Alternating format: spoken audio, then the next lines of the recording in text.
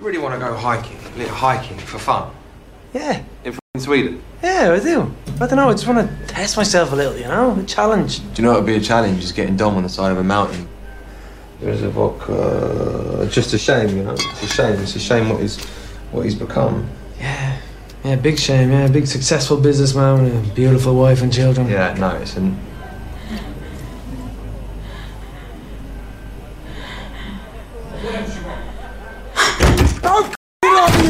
There's more! Where the is it? Huh? Stop crying. Now move.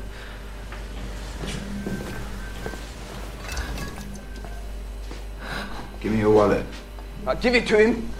Okay, it's okay. Don't just stand there, do it. Give me your wallet. What else you got? What else you got? Just take his watch. Give me the watch. All right, fella, no problem. Here. Do it. Okay. And the ring.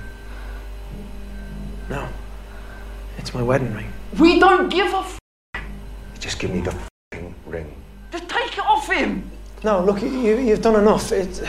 Just leave. Take it off him! Come on. Listen, you take that ring off, or I'll you up.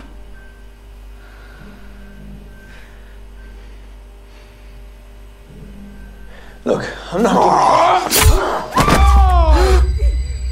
Oh, mate, what are you doing? I told you. What are you doing? It's all right. Look, it's all right. Shut up. I've got it. Leave it. But let's go. That the only thing we have to fear is fear itself. No. Be afraid. Be very afraid.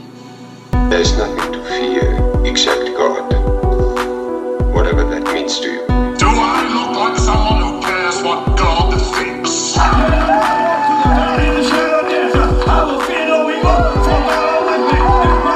Why do I say this? Because we got Holy Ghost power! You're listening to a podcast exploring faith and fear, what scares us and what saves us. This is the fear of God.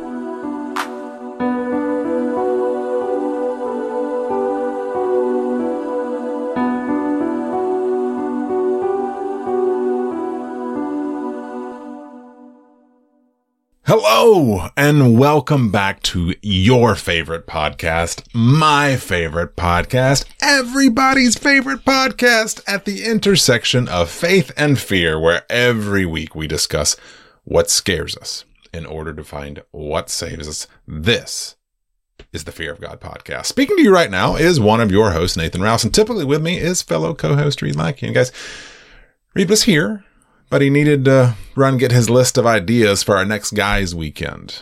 As long as hiking isn't on there, I am good. In the meantime, allow me to welcome you listeners back. This time to our last entry in our last series of the year. This has been a collection of otherwise unconnected films we're calling Fog-A-Wieners in honor of the Fog-A-Ween attendees who submitted them. Today's submitted by Mr. Jacob Sane. Join Patreon, and you too can attend Fog-A-Ween next year and perhaps submit your own Fog-A-Wiener for discussion. Last week, we heard from the Quarterly Queens as they discussed 2020's Relic. For this week's final Fog-A-Wiener, we are lacing up our boots, loading up our backpacks, and hitting the trails as we discuss David Bruckner's celebration of the old great outdoors, 2018's The Ritual. But before we refresh our rations at the bodega, permit me to remind you listeners that here at the Fear of God, we explore. We don't explain, except for right now, when I explain that you can find every Fog and Fear of God thing imaginable at thefearofgodpodcast.com. Things such as how to support us on Patreon, as well as essays, team bios, episode archives, merchandise. Reed Lackey. Well, hello. You're here. How are you? You got your fish and chips, your crisps. You got your pint, your lager. You got all. Ooh, right. We got all the things, and we are ready to hit the road, hit the trails. Right. We're gonna take a shortcut, and I think I'm slipping into Australian instead of. You did. I bit did. there. You know what? Yeah, you did. Me and me accents. You know, there's been a lot of there's been a lot of Downton Abbey in our home lately, and so I've been really picking up once more on the old accents. And to be fair to Downton Abbey in this very moment, one Mr. was not prepared to say it that quickly. Thomas Barrow. Mr. Barrow.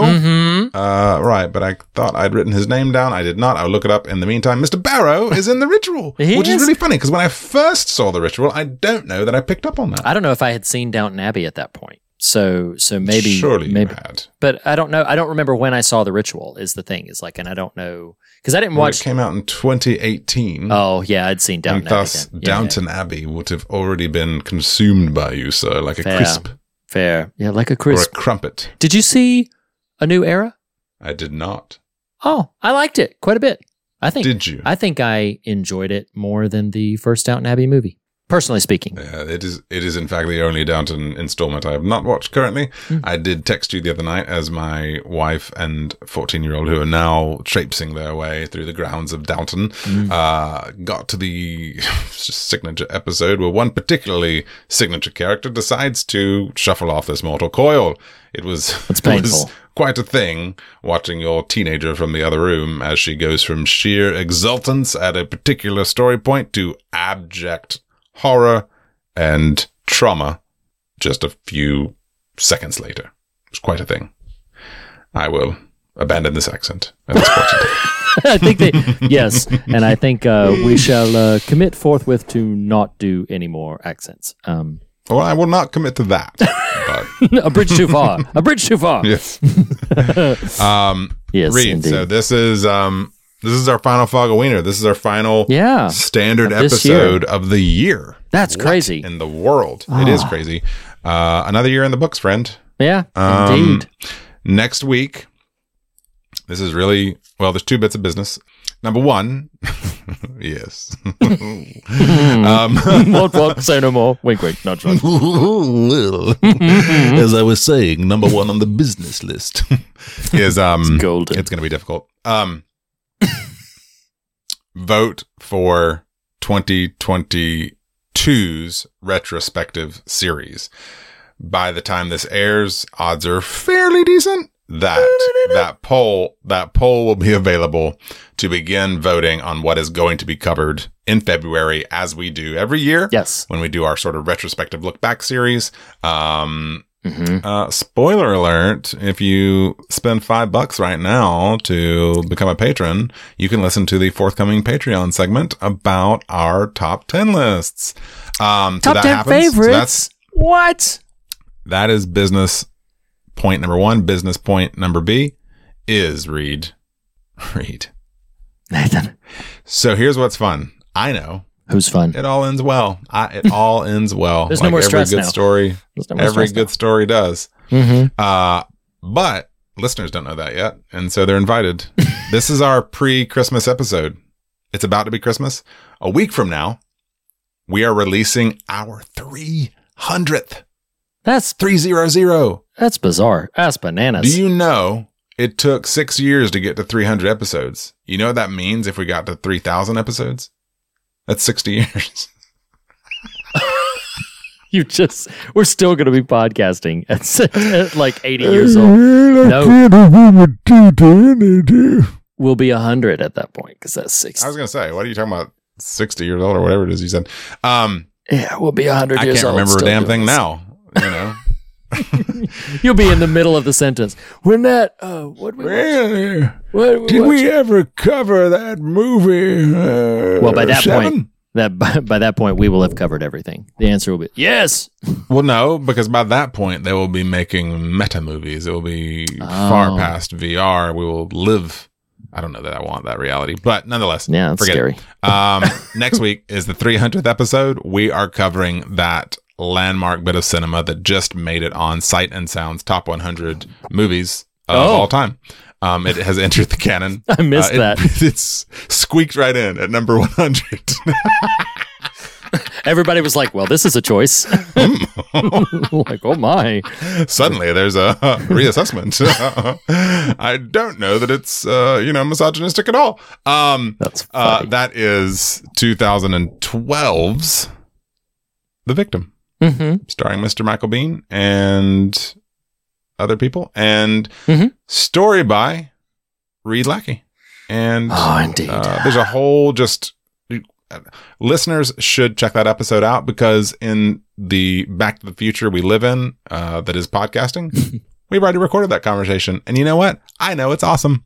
And it goes off swimmingly. It's fun. And it's not that awkward talking to 6 people that you call friend. But when you talk about sexually explicit material, it really pushes the boundaries of what friendship will endure, even via Zoom.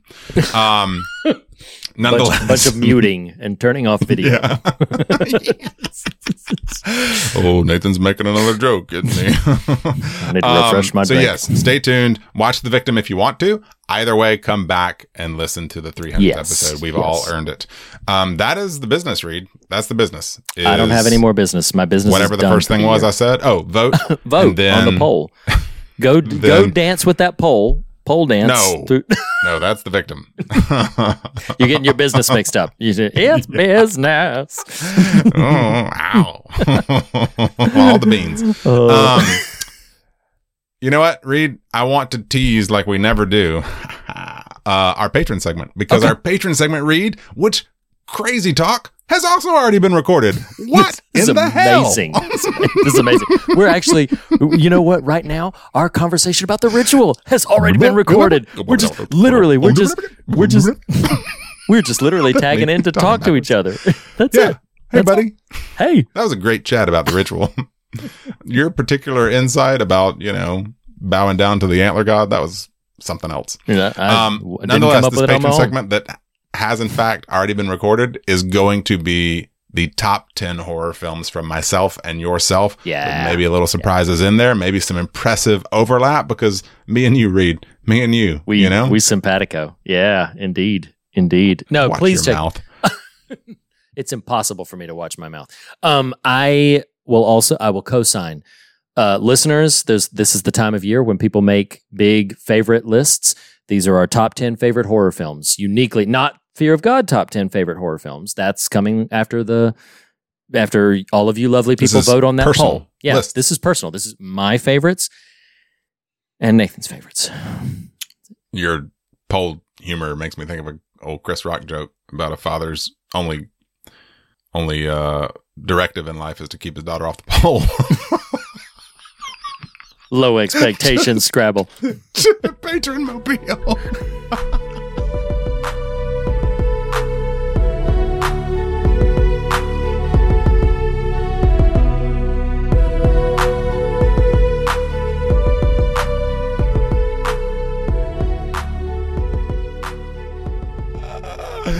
And about this movie, Riri.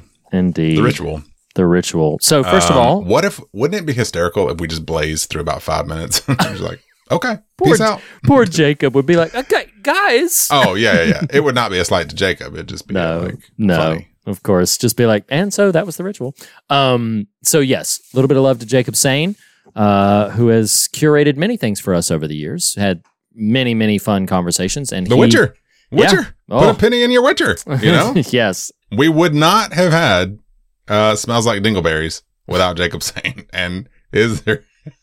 He wants a different legacy. He wants.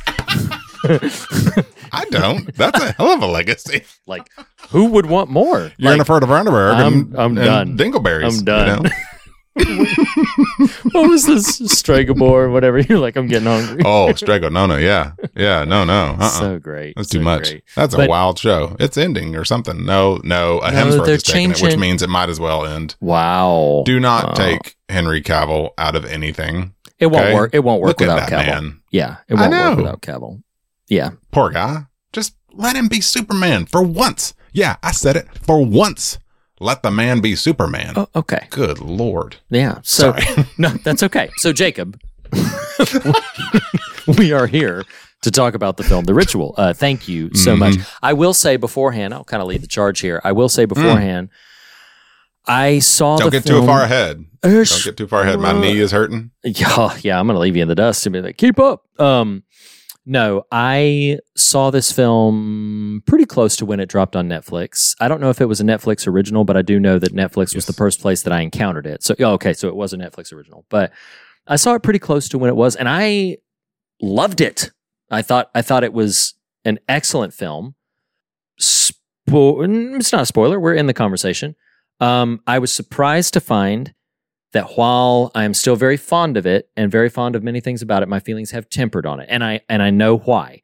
I think the energy around the first time watching it, I think in thinking through preparing for this conversation, I was ready for, okay, why have I turned a little bit on this film? To say I've turned on it is dramatic. It's not as if I loved it and now I despise it. But I've softened quite a bit to my enthusiasm with it, and I think I understand why. But we'll get into more specifics a little bit later. Did you also see it before this conversation? I did also see. I think you did. This conversation. Yeah. What you love? It's like the old saying: "You can lead a horse to water." Reed, he's like, "I will lead the horse to water, and then I will drink on its behalf." Like, let me effing drink. Reed. No. Nay. I led you here. Nay. I led you here to watch me drink. I know we hoofed it over here, but you got saddle burn. Okay, you just stand right over there. Damn. Reed's like, I think I remember you liking this. Did you like this? You liked it, right? Like, dang, come, Reed. Let me answer your question. Like, yeah. But you saw it. But you answered it for me. So, yeah. So what is the friggin' point? Yes. No. Tell me your history with The Ritual. The movie? Oh, yes, The Ritual. Yes. So, yes, I had seen it, presumably in some version of proximity. I think, like another movie I recently imbibed, I think The Ritual hit my radar. So I reference this podcast a lot, not our podcast. I'm always referencing that podcast, but the Watch podcast, part of the Ringer Podcast Network. And on it, one of the hosts, Chris Ryan, and in fact, Andy Greenwald and Chris Ryan are both the hosts. Andy Greenwald's a huge Bluey fan. He co-wrote or had a hand in shepherding, not co-wrote, show-ran, Briar Patch, which I didn't watch, but it was Rosario Dawson's show. Nonetheless. Oh, okay.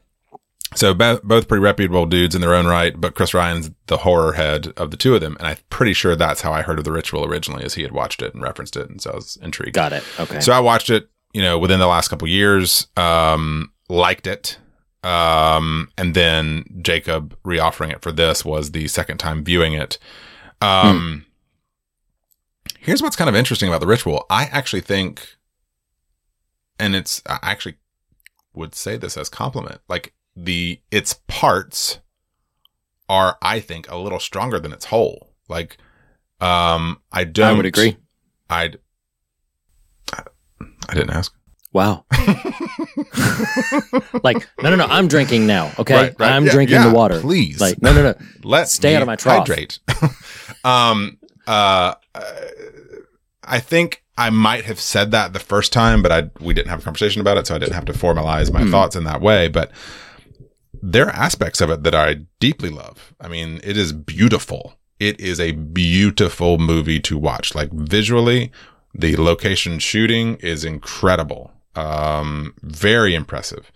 I think the acting's great. I think the story is great. There's just something kind of in the alchemy of all of it together that doesn't quite push it over into kind of greatness, if you will, or love, if you will. We'll get to, kind of some of those finer points, but yeah, I'm with you. To me, forecasting a bit, this would be a recommend. It would not be a like, you gotta kind of thing, unless you just are watching the Downton Abbey extended universe and need to watch all of Mr. Barrow's output. You okay? You got anything else? Well, am I permitted to talk? You're done. Oh, wait. Okay. I'm teasing, of course. No, I would would anything agree. Else you do, right? I do. That was a joke. You're just answering the question I asked. No, yeah. No, I get it.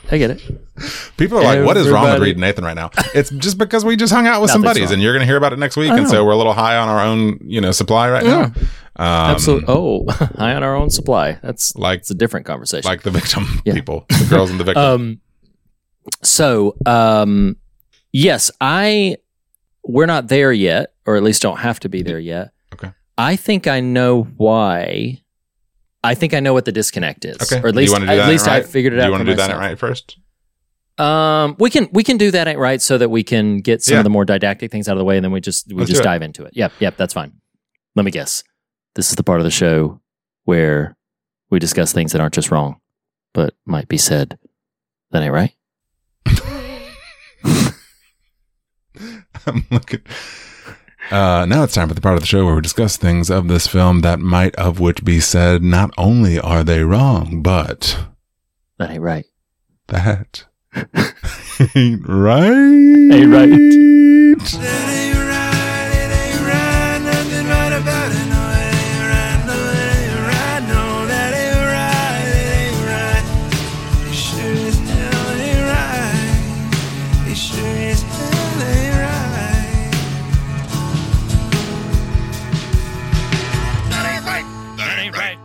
That sure as hell ain't right. Oh, glory. All right, Okay. Reed. So that ain't right for The Ritual. It should be said The Ritual, very straightforward narrative structure here. Some buddies. Oh, indeed. Endeavor to resume their ongoing annual sort of pilgrimage to a thing, be it Las Vegas or, some other grand metropolitan area this year. One of them posits the notion of going on this big hike through this particularly significant region. And as they're all sort of deciding whether to do that, one of them veers into a bodega of sorts. And one follows shortly after. Party member number one gets accosted by some burglars, robbers, violent folk who are holding up the bodega. Buddy number two hides, and in so doing, buddy number one is murdered by these people. And the thematic element of the film is the sort of shame, guilt, survivor's guilt that buddy number two carries forth. And in fact, that character's name is Luke. I'll quit referring to them so generically. So Luke witnesses their friend's death. We flash forward 6 months to them on this hike, kind of in honor of the loss of this friend. Things go sideways. Temperatures rise. Conflict happens. Meanwhile, they kind of wander into things over their pay grade, and that's kind of the sum of The Ritual. So, astute assessment there. Thank you. Reed, tell me that ain't right. Nathan. For you. Okay. For The Ritual. Okay, so I'm gonna go with my number one, and that is, so they spend the night in this, home that they've wandered into in the middle of the woods. Yeah, that's not scary at all. Random house in the middle of the woods, abandoned. Let's stay here. This is great. This will go swimmingly. But when they wake up, each of them have, and we don't have to go into all these things, each of them have a particular fright, fear, unnerving sensibility that when they wake up, there's problems. But the one that ain't right, Mr. Rouse, is when after the three of them, after Dom, Luke, and Hutch have all sort of collected themselves and they're back to their senses, they walk upstairs and they see old Phil kneeling down to he's bowing down to the attic wicker man, and that ain't right. And he ain't got no clothes on, Reed. I'm telling you, everything about that whole thing, the wicker man statue, the fact that Phil is bowing down to it, his distress when he comes to his senses at what is happening to him, that whole thing ain't right. It ain't right. I'm not inviting this right now. I am curious ultimately to hear what you feel is the slight disconnect between the sum and the whole, or the parts and the sum. But one thing that I think really succeeds in this movie is the dynamic of these guys. Like the dread is real. And I think part of that is the naturalism, the cinematography. Like, you believe these people are really on this journey. They're really in these locales and have really had this incredibly haunting, harrowing, sinister experience. And it'll be at least a touch point in my themes, but Phil's ongoing trauma from how he is discovered, how he discovers himself from that sequence is pretty powerful and haunting. I agree. Yeah. Yeah, absolutely. Yeah. How about for you? I would say that nightmare sequence is pretty top of the list. I think, well, okay. Yep. Here's an easy one. There's a lot of little scenes, though they're all quite effective. I think probably second to the nightmare sequence is honestly the loss of the friend at the top. It is a pretty devastating sequence, and you've just met these characters. Like, it is troubling. It's haunting. You are empathetic for and mad at Luke. You know, I don't think I referenced this next week, so I'll invoke it here a little bit just as a comp. I just watched, and it'll probably come up a couple more times because it's a film that sits like a stone in your belly. I don't actively recommend it. If someone has watched it, I'm curious feedback, but I watched Speak No Evil, and this bodega scene is a microcosm of what Speak No Evil kind of is about, is that erosion of will to right. Like, you watch Luke and there's a choice that gets made by default. Yeah. For self-preservation, to save face, whatever. Speaking of Evil is a lot about save face. Like, these choices get made along the way that's all about saving face that compile and accumulate into terror.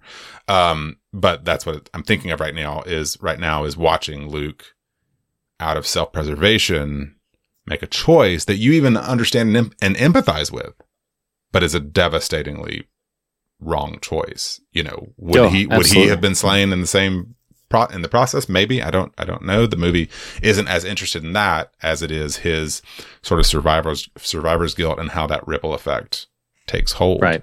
But in tandem with that, tied and tethered to that scene, is when other compatriot Don, halfway through the movie, and Luke finally start having it out verbally, and Don says to him, "Not a drop of blood on you." Like, it's finally coming up. Like, blame, accusations of cowardice, that kind of thing. So anyway, long-winded way of getting to my That Ain't Right. If Nightmare Sequence is number one, right behind it is just the inciting incident of the film, which is the slaying of their friend. Like that. Like, I don't know if you found it this way in your initial watch and or the subsequent one. To me, that was heavy and harrowing and alarming and jarring. Profoundly. Devastating. Yeah. Profoundly so. I'm holding back because that is directly rooted to. So when we come out of this segment, I'll come right back to that, and it's directly rooted to some of my thoughts, my downturn, my everything. But I co-sign your assessment of, like, the way that their friend keeps looking back at Luke, back in Luke's direction.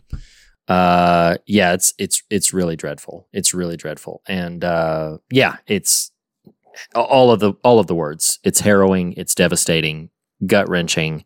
It's profoundly heavy. What might be, do you have any sort of other cursory ones that you really want to name check?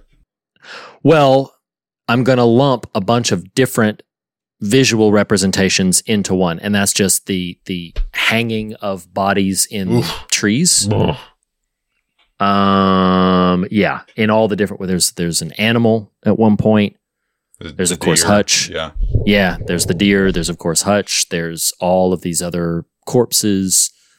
Dom gets that treatment. Like, it's just, Well, it's funny you mention that, because I think as my sort of, if the heaviest one is Bodega Sequence, the more like traditional horror film version, but is still very much a That Ain't Right, is Hutch, who, yes, Mr. Barrow in Downton, Robert James Collier in The Real, the taking of him in the night, and the performance of the screams and shrieks, it's terrible. They're visceral. Yeah, they're so visceral.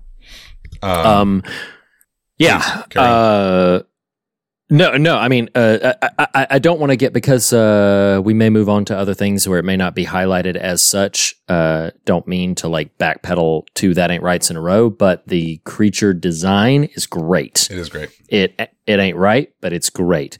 When we first see that really sort of just arresting shot, when Dom comes out of his little dream state, thinks he's talking to Gale, and then suddenly like is staring into the face of this thing. With the people hands, but not oh my gosh, right. And then from there are several sequences where you get a much better, eventually a really good look at There's this an thing. incredible shot when Luke is on the outskirts of the little village. I know that's exactly kind of what you're talking about. backlit by the fire Mhm. and the outline and profile of the beast. That's an incredible shot. Wild. It's wild. Yeah. My last, That Ain't Right. I've got a list of them, but the last one I feel is really worth truly mentioning, and then I'm done if you are, is the worship ceremony of the corpses. I mean, that How about is that? How about that? Up. Because he lives to turn up.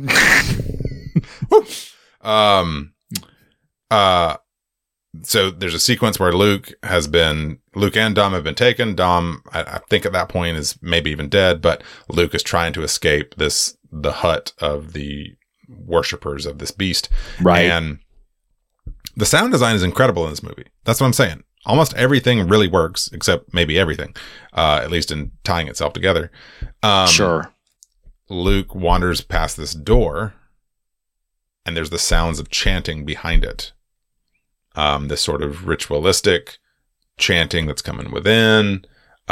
He opens the door. Reed, this was the brilliance of that moment. He opens the door and the chanting stops. Do you remember that? Mm-hmm. I do. Like that alone could be a That Ain't Right. Yeah. But as he delves into this room, there are these just desiccated, effectively corpses. My interpretation is, because a character does say to him they're given unnaturally long life. Like, to me, these are still quote unquote living people, just aged beyond, function. That's what I couldn't grasp. And to be honest, I think there was a psychological break because For you? don't. Yeah, because I was like, no, I can't fathom. Because I don't know if that's intended to be that they are merely in sustained animation, lifeless but undead, or if they are intended, as you described, to be like, no, they just are hundreds of years old, possibly thousands of years old, and they're just and still have some degree of animation. Yeah. Either way, it ain't right. Yeah. I mean, but I'm with you. I think there's a case you could make that there's a lot of just at that point, psychosis or, some sort of mental influence is radiating from the beast and affecting anyone in its orbit or whatever.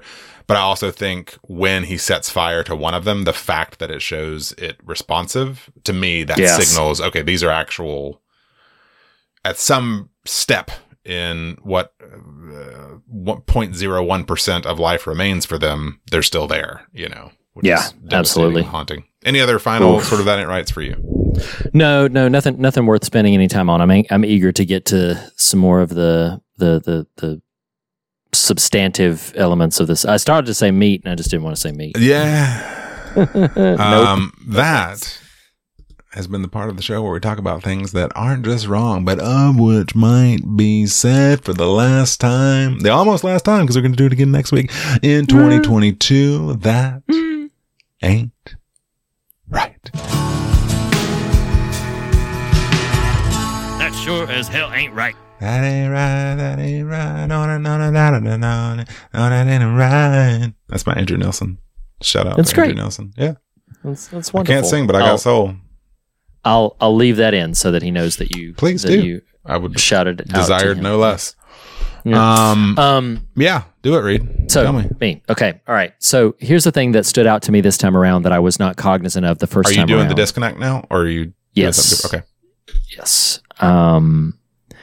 You talked about, and I'm going to connect a couple of dots. You talked about, so the most viscerally affecting elements emotionally of this film are that opening scene where their friend dies. I need to look up their friend's name because I wrote the 4 key players down. Is their friend Robert? Their friend is Robert. Mm-hmm. Yeah.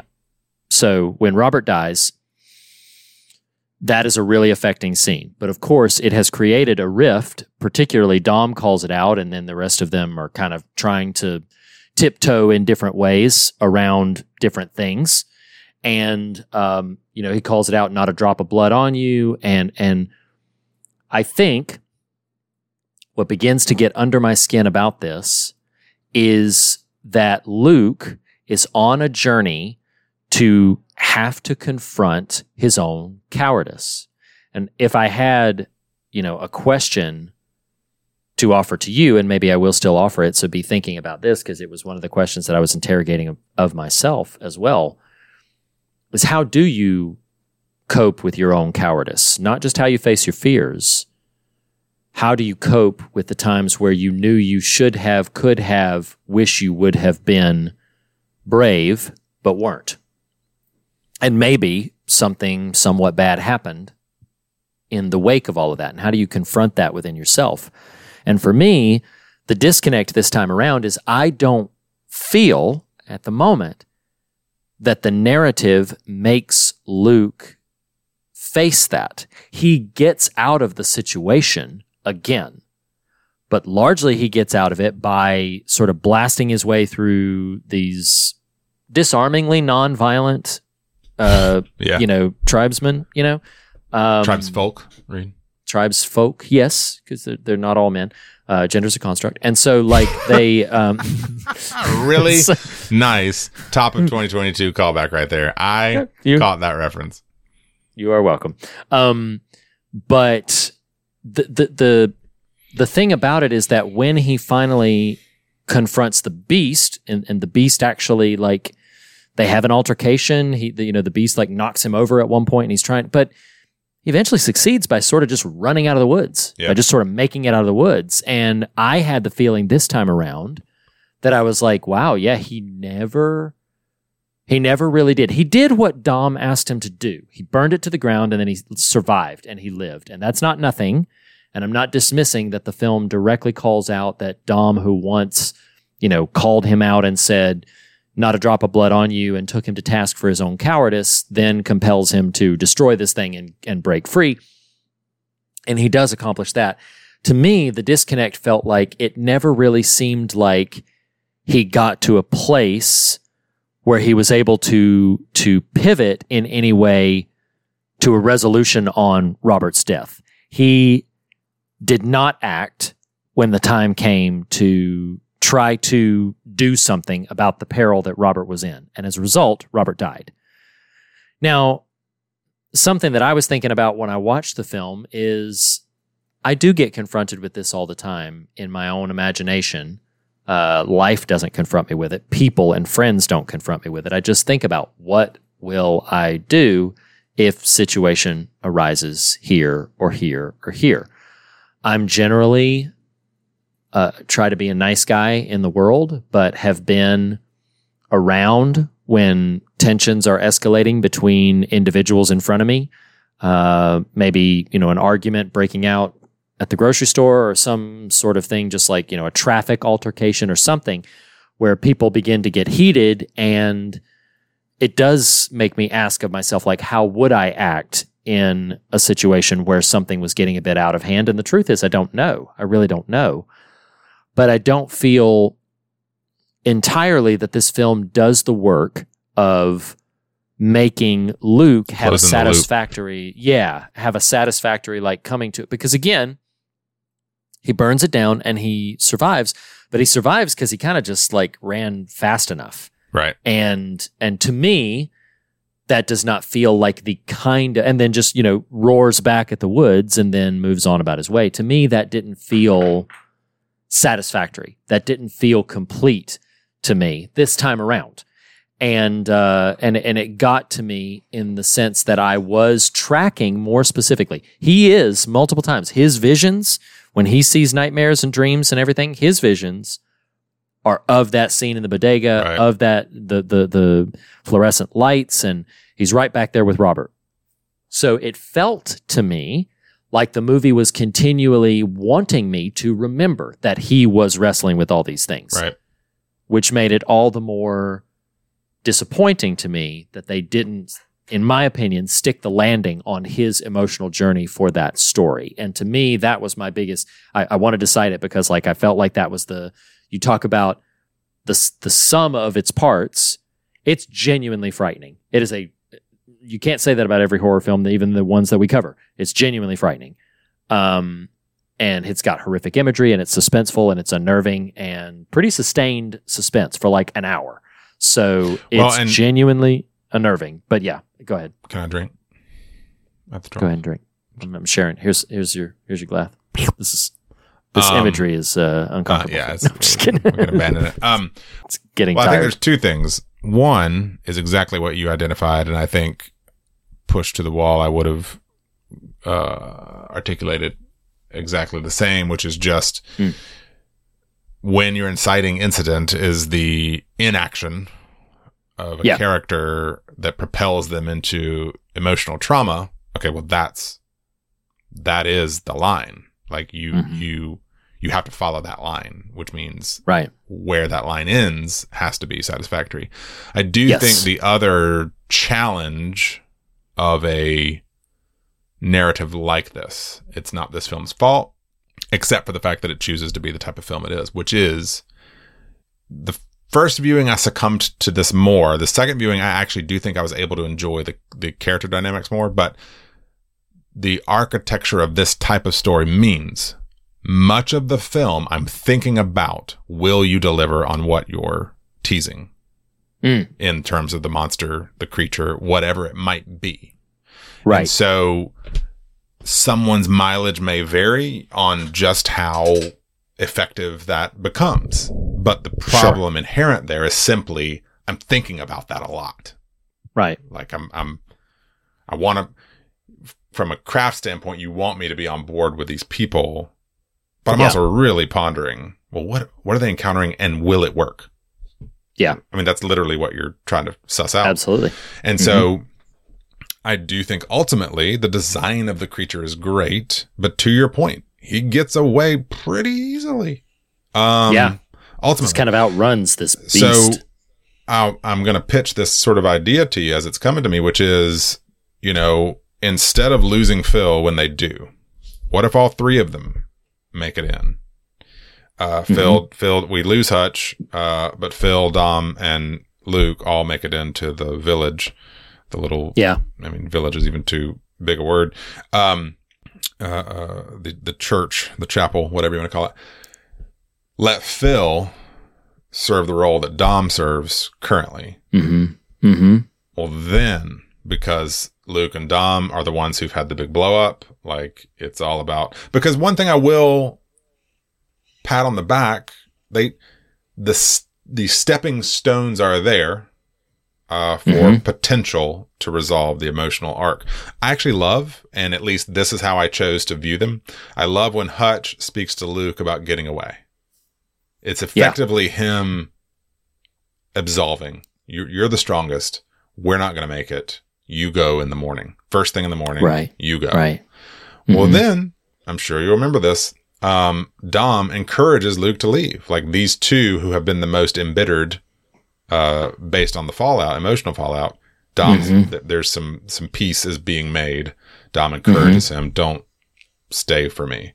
So to me, those puzzle pieces are there. Those stepping stones are there. So in my sort of refashioned version of this narrative, Luke, Dom, and Phil all make it in. Phil is the first sacrifice to the beast. Dom is next in the line. You've effectively now recreated the bodega. Correct. Yes. Which is Dom and Luke were at odds because of what happened to Rob. So Luke gets the opportunity to redeem himself. Because for better, like, on the one hand, I don't love the tidiness of that. On the other hand, you've engineered me to expect it and to kind of absolutely want it based on that opening scene. Because I'm with you, like, survivor's guilt is a real thing. I think it's an appropriate path and sort of emotional arc to sort of bake in at the front end. But that's what happens at the end is just, will he have that much more compounded survivor's guilt now, or is he okay? I really don't know. Yeah. And because of how it starts, I kind of need to know. I need to know something. And for better or worse, the need to know is tie off the bow of let him save a friend now. Let him, and the two of them, if they're going to get away, that's fine, but make it because he's overcome this internal hurdle. Because ultimately, Reed, the movie is just a metaphor for overcoming kind of guilt, right? I mean, it's and confronting self. Like I said, like confronting your own cowardly tendencies and the ways in which you had an opportunity to, at the very least, be brave and chose not to be for whatever. I mean, it's understandable. Like, here's the other thing is that, like, while I absolutely don't want, you said this in a better way than I'm about to repeat it, but early on, you do feel like, I don't know what I would do in that situation. I don't know what I want Luke to do. I just don't want Robert to die. I don't want Robert to be hurt. But no, I don't know. I don't know if it would make things better if he burst out from around the thing. What's he going to do? Chuck a bottle of something at their head? They've got weapons, like what's he going to do? And so to that end, it is upsetting, and it is worth reflecting on, like, how would you respond in a situation like that? Because we all want to, I think most of us want to believe, this is the tricky part. I want to believe, and maybe most of us would, that I would know the right thing to do and have the courage to do it. The reality is, in most situations, I don't know step one. I don't know what the right thing to do is. Like, do I confront it? Do I charge them? Do I, I don't have Liam Neeson's certain set of skills. I don't have, it's like, I don't, and I'm being a little jokey there, but like, I sincerely don't, like, I don't know. I don't know if I will do this thing and then outcome will be beneficial to all concerned. I could be making things worse. I could, be acting instead of, it's the easy punching bag when you see characters in films. Like, if you get an action hero, you get a Clint Eastwood, you get a Sylvester Stallone in an action film, and the characters around them choose to be brave and kind of barge in. You need to update your action hero references, your action star references. For life. Sure. For life. No, that's fine. They can still exist. I'm just saying, like, you suddenly sounded like a 55-year-old and not a 42-year-old. 43-year-old. Whoa. Now you sound like an 85-year-old. We are bouncing all over the chronological spectrum right now. Listen, 2022 has been a hell of a doozy of a day. It's been a doozy of a day. No, my point being, we've also seen the action films where the star of the film, who always knows the right thing to do, knows when to hold back, and some impetuous person just trying to act runs out and gets obliterated. And then we all look at that moment like, oh, you stupid guy, you ran out when you weren't supposed to. And the whole point I'm trying to make by saying this is, I would love to know that I would recognize in a situation what was right to do and have the courage to do it. I honestly think, trying to be self-aware here, I honestly think that where I get hung up is not knowing what the right thing to do is. I think I have the courage to do the right thing, even if the right thing might be painful, even if the right thing might be uncomfortable, even if the right thing might be a bit dangerous. The problem I run into is I don't always know what the right thing to do is, in the sense of what will produce the beneficial action. I can choose solidarity. Yeah, let me run out from behind this counter and maybe, in the language of the film, let me run out from behind this counter and maybe die with Robert. Sure. But I don't know that that's the right thing to do. I don't know that that will help. And I'm just kind of exploring in this moment, like, that I don't always know the right thing to do. Can I speak? Yeah. I feel like that there's a Dana Carvey. I think it was him being Dan Quayle that always comes to mind. Can I speak? Wow. Okay. Speaking of old man references. Newsflash. So, speak for yourself. I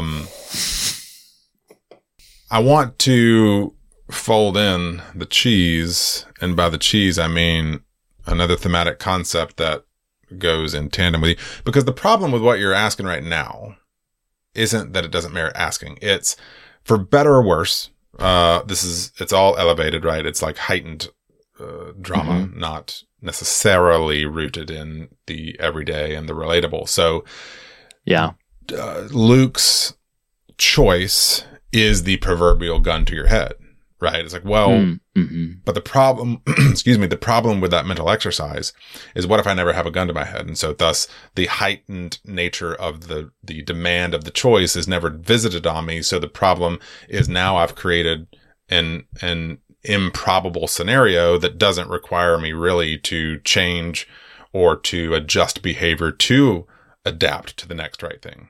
Right. And one thing I do want to fold into this is Phil actually really stood out to me in this viewing. Because something his experience in the nightmare scenario, which is probably the most devastating to your point. Yeah. The thing he keeps saying, the remaining amount of time he's in the movie, is, I'd have never done that.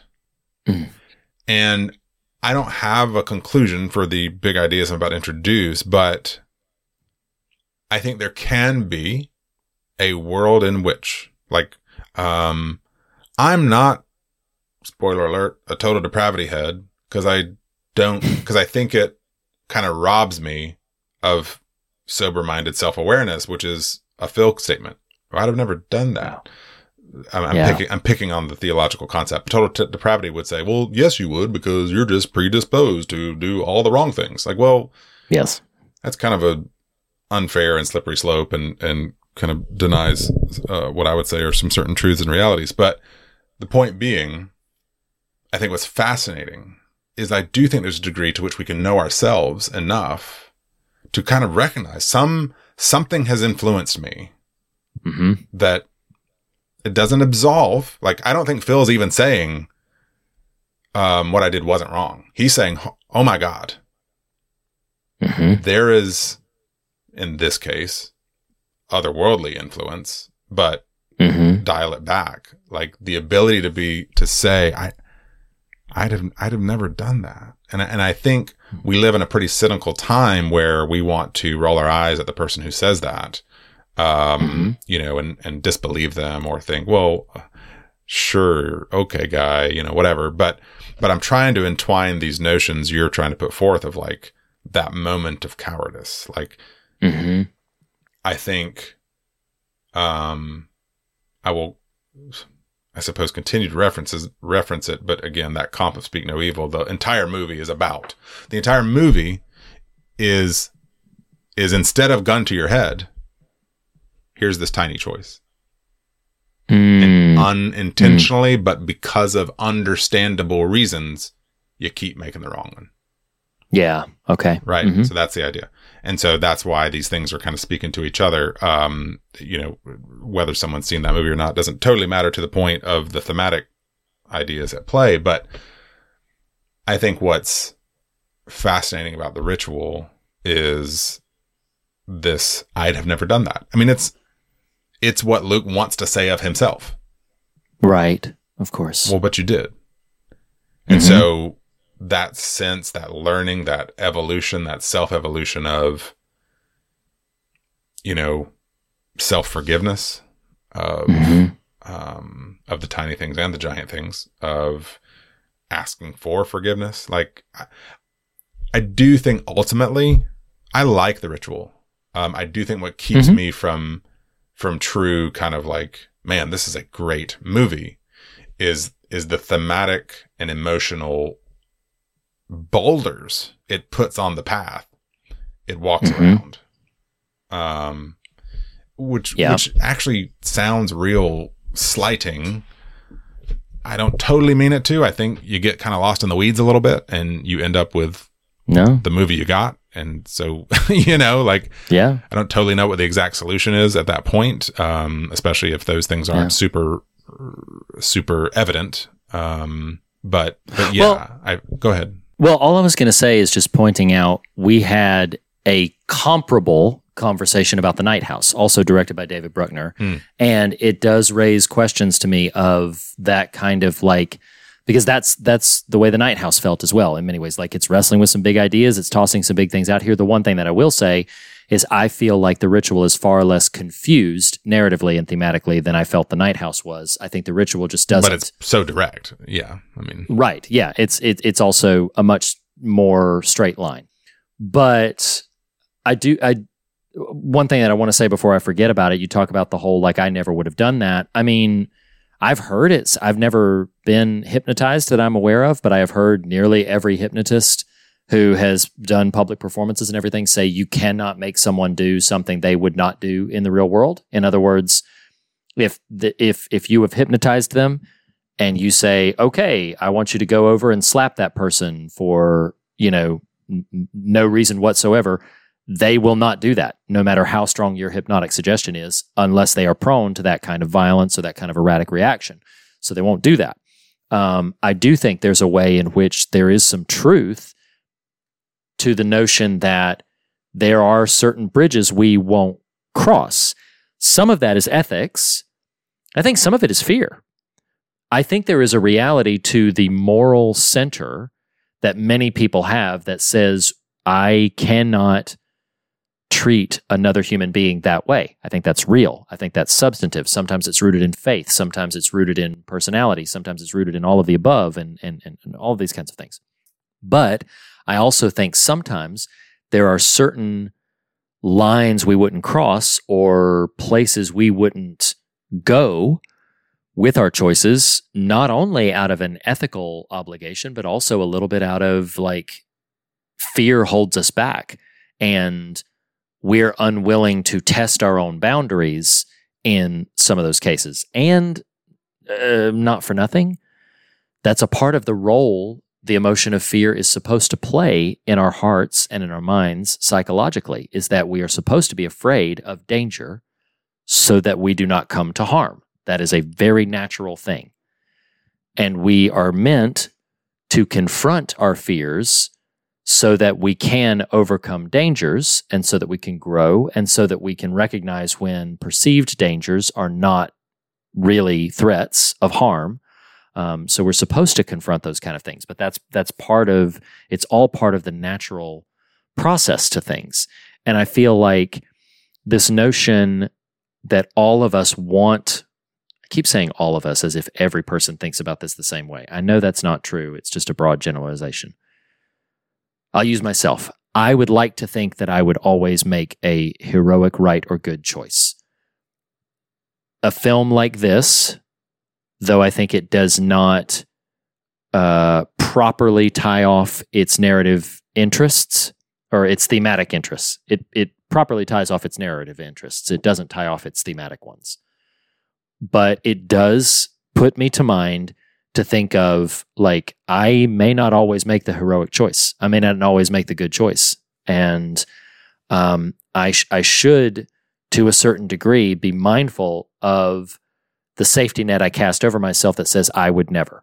Like, it's worth consideration in the interests of self-awareness to interrogate your perceptions of your own boundaries and your perceptions of your limits to how far you'd be willing to go and how brave you were willing to be, how strong you consider yourself to be.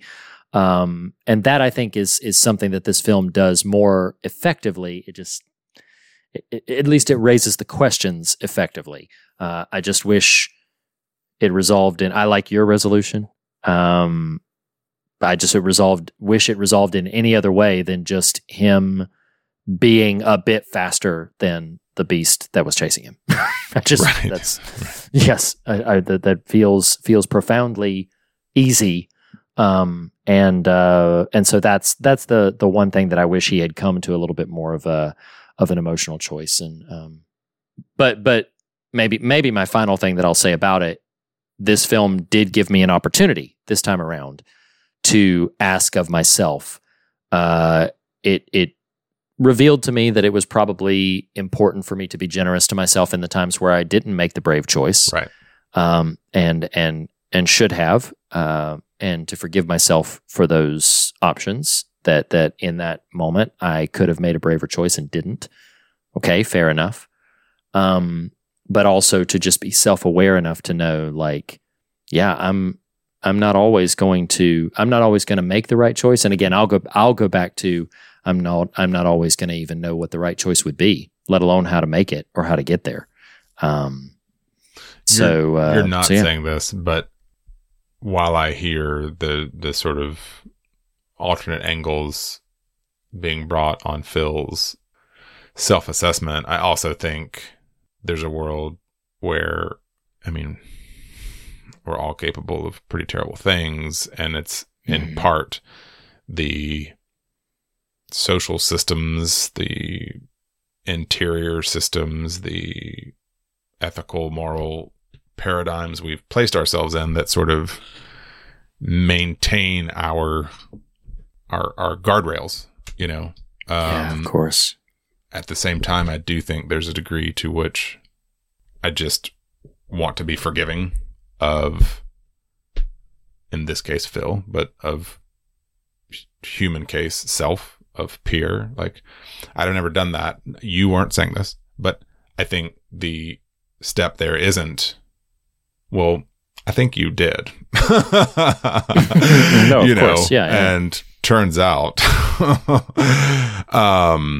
because I think insofar as is humanly possible and or superhumanly so to abandon where feasible and available, cynicism says, I know, I know. And like, let's take these next steps. I don't know. Yeah. I think I'm not trying to take the easy path out of the conversation and follow that metaphor in terms of out of the woods, but like, I really enjoy the character dynamics between these guys. I love the cinematography. I think it's gorgeous.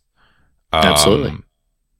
I like the revelation of this religious sect worshiping this.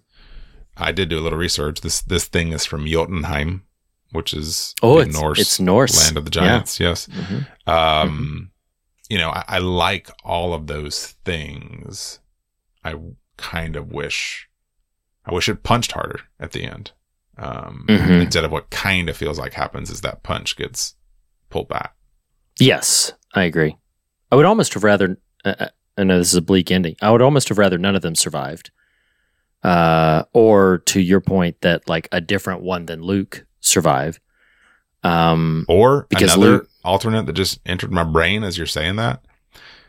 To your point, this imagery of the bodega recurs for him.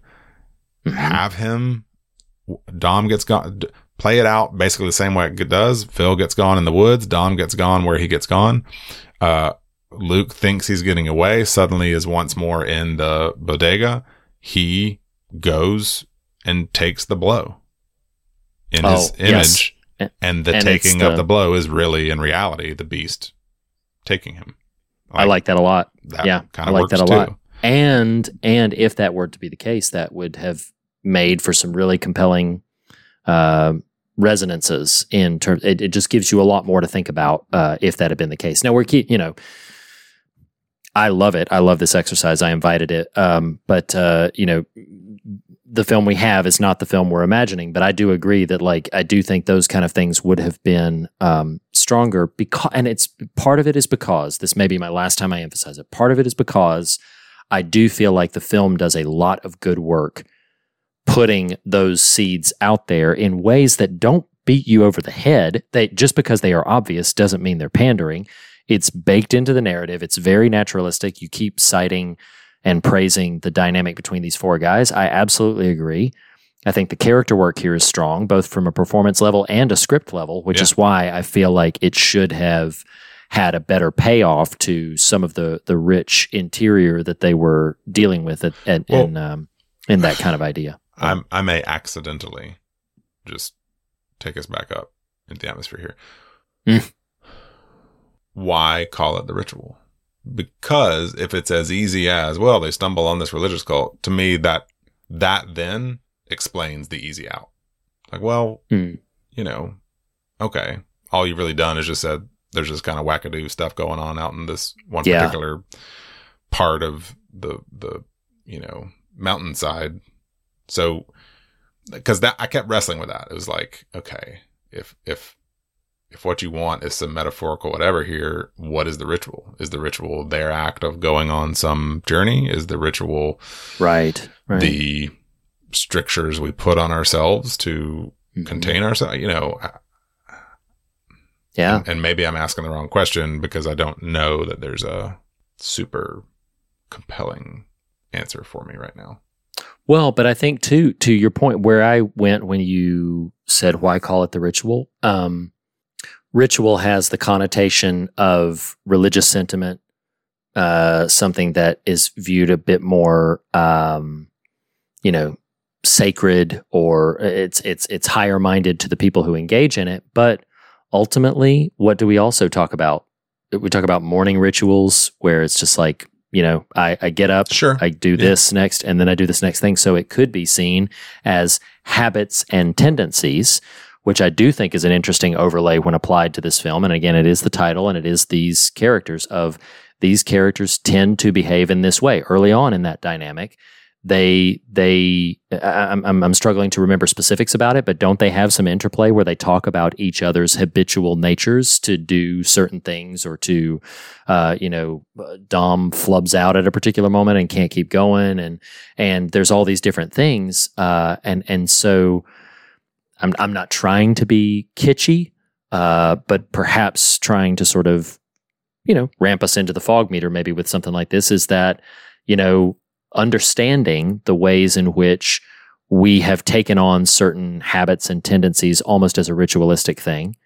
It doesn't have to be in the context in which I'm using it as a religious thing or a, theological thing, but more just a habitual thing that we probably would do ourselves a service to at least interrogate if those rituals, those little choices, those tiny daily choices, that when the time comes, we've talked about on Ash versus Evil Dead, on the Monster Squad, we hit on it a little bit. This is kind of the reverse of that, of like being confronted with the monsters and being confronted in the smaller ways, then you are prepared when the big things come. Maybe the reverse is also true. Maybe the 1,000 tiny choices where you chose not to rise to the occasion when things were small means that you're not as positioned when a big choice sits before you to do the right thing, because you haven't developed the habit, you haven't, forgive me, performed the ritual, the repetitive nature of preparing yourself for the big things. The big things come, we can't avoid them.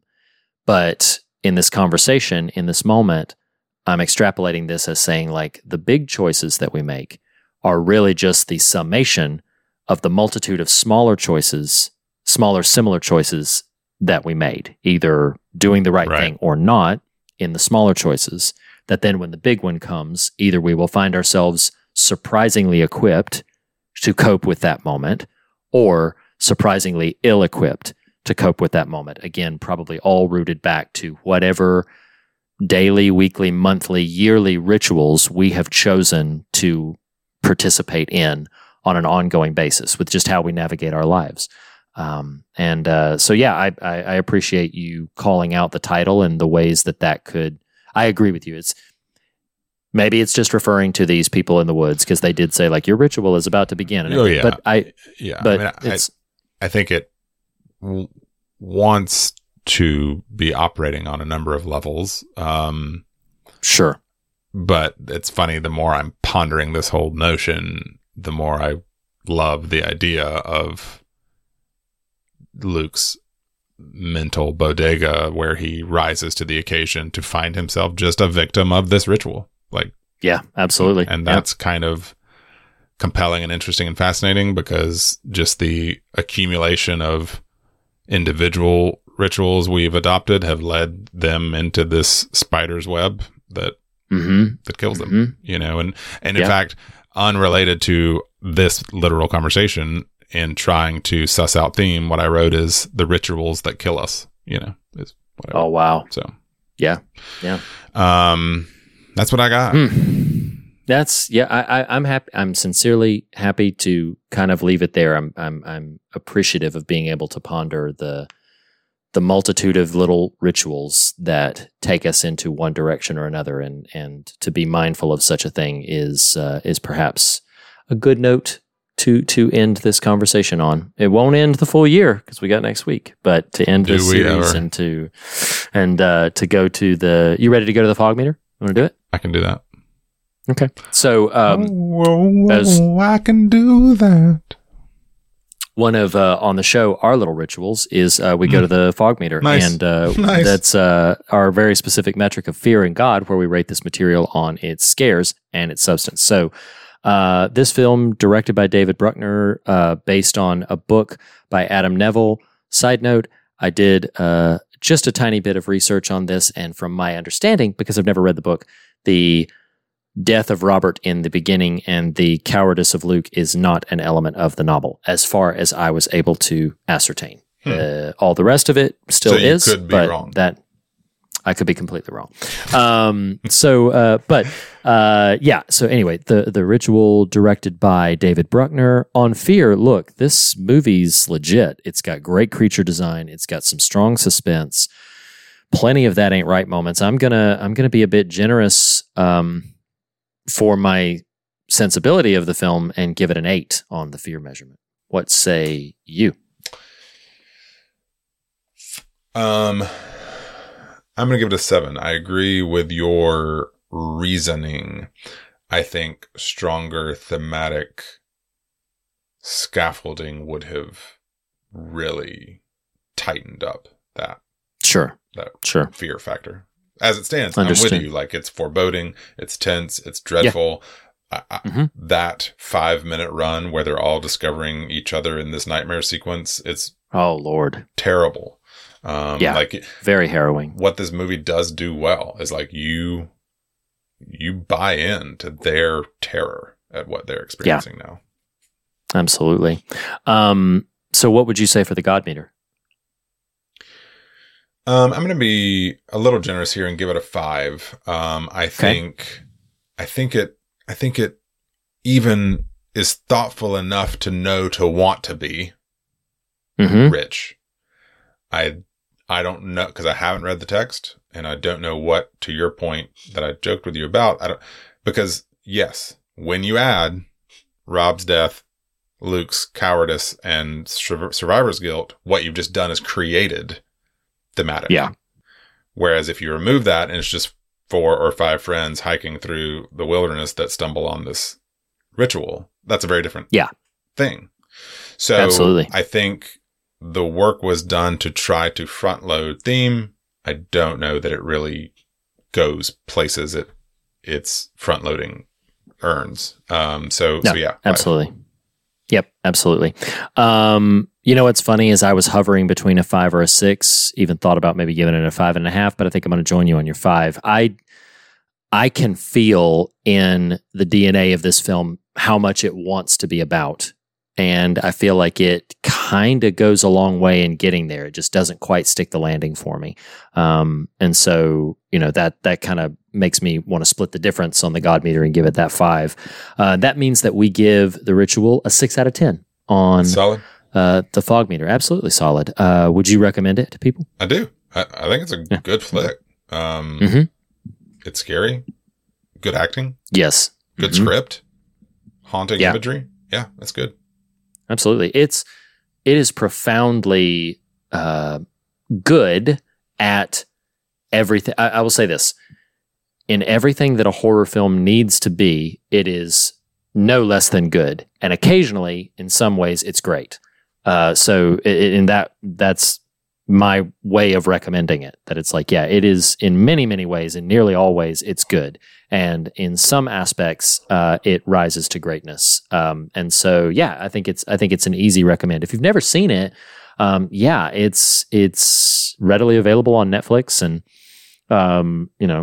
presumably indefinitely. But by all means, you should go and check it out. It's got a strong cast, and And wants to say thank you again to Jacob for having us suggesting that we cover it. That concludes this batch of episodes for 2022. What batch? That concludes the Fog of Wieners, Nathan Rouse. And we did have, 6 or 7 other suggestions that came through during Fogoween, we will make a deliberate and conscious attempt to get to those films as we can through the coming year.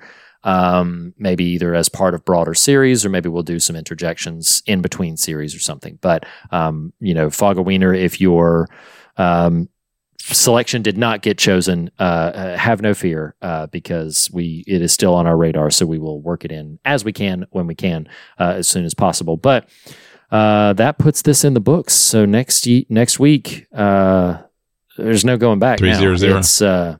It is 300, our 300th landmark episode. We have the whole court of the Quarterly Queens are there.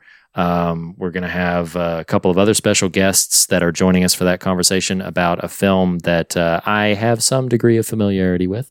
Next week, directed by Michael Bean, written by Michael Bean, based on a story by somebody that maybe we know. I don't know, maybe. But, tune in. Fogger. It is the film called The Victim next week. So yeah, listeners, even if you don't check out the film, check out the episode. I think you'll have a good time with it. So Nathan, thank you so much for enjoying this year with me again. We put another year in the books. We're going to take a few weeks off in January after we go through The Victim, and then we'll be back into it again. So Foggers, don't forget to visit the poll, vote on your favorite films of 2022, because it's going to influence our coverage for February when we return with regularly scheduled episodes. In the meantime, hope everybody has a very Merry Christmas. What a Christmas episode is The Ritual. Speaking of rituals. So, yes, indeed. So everybody have a very Merry Christmas and have a happy holiday season wherever you are, whatever family or friends that you are with. And as we say on every episode, the fear of God is the beginning of wisdom and not the end of the conversation. In that spirit, we encourage you to fear nothing else and be on your way rejoicing. We will see you next week. Nathan, thank you again. Thanks, listeners. See you guys. Bye.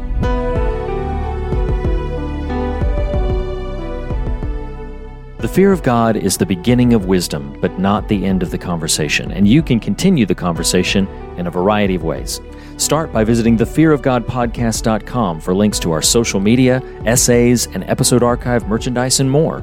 If you love what we do, please consider becoming a patron by visiting patreon.com/thefearofgodpodcast. There, you'll unlock exclusive bonus episodes, extended standard episodes, online event access, and so much more. We want to issue a special thanks to Jacob Hunt of TracerMatula.com for our artwork, also to our assortment of talented musicians, including Andrew Nelson, the Island Family, and Jackson Harper for our varied show tunes, and also to Lee Wright, who helped me, Reed Lackey, write our theme music. Special thanks also to Tyler Smith at morethanonelesson.com. Lastly, be sure to subscribe to us on your podcast platform of choice, and if you listen to us through Apple Podcasts, we would greatly appreciate a rating and a review. Thanks so much for listening. We'll see you next week. Hi, everybody.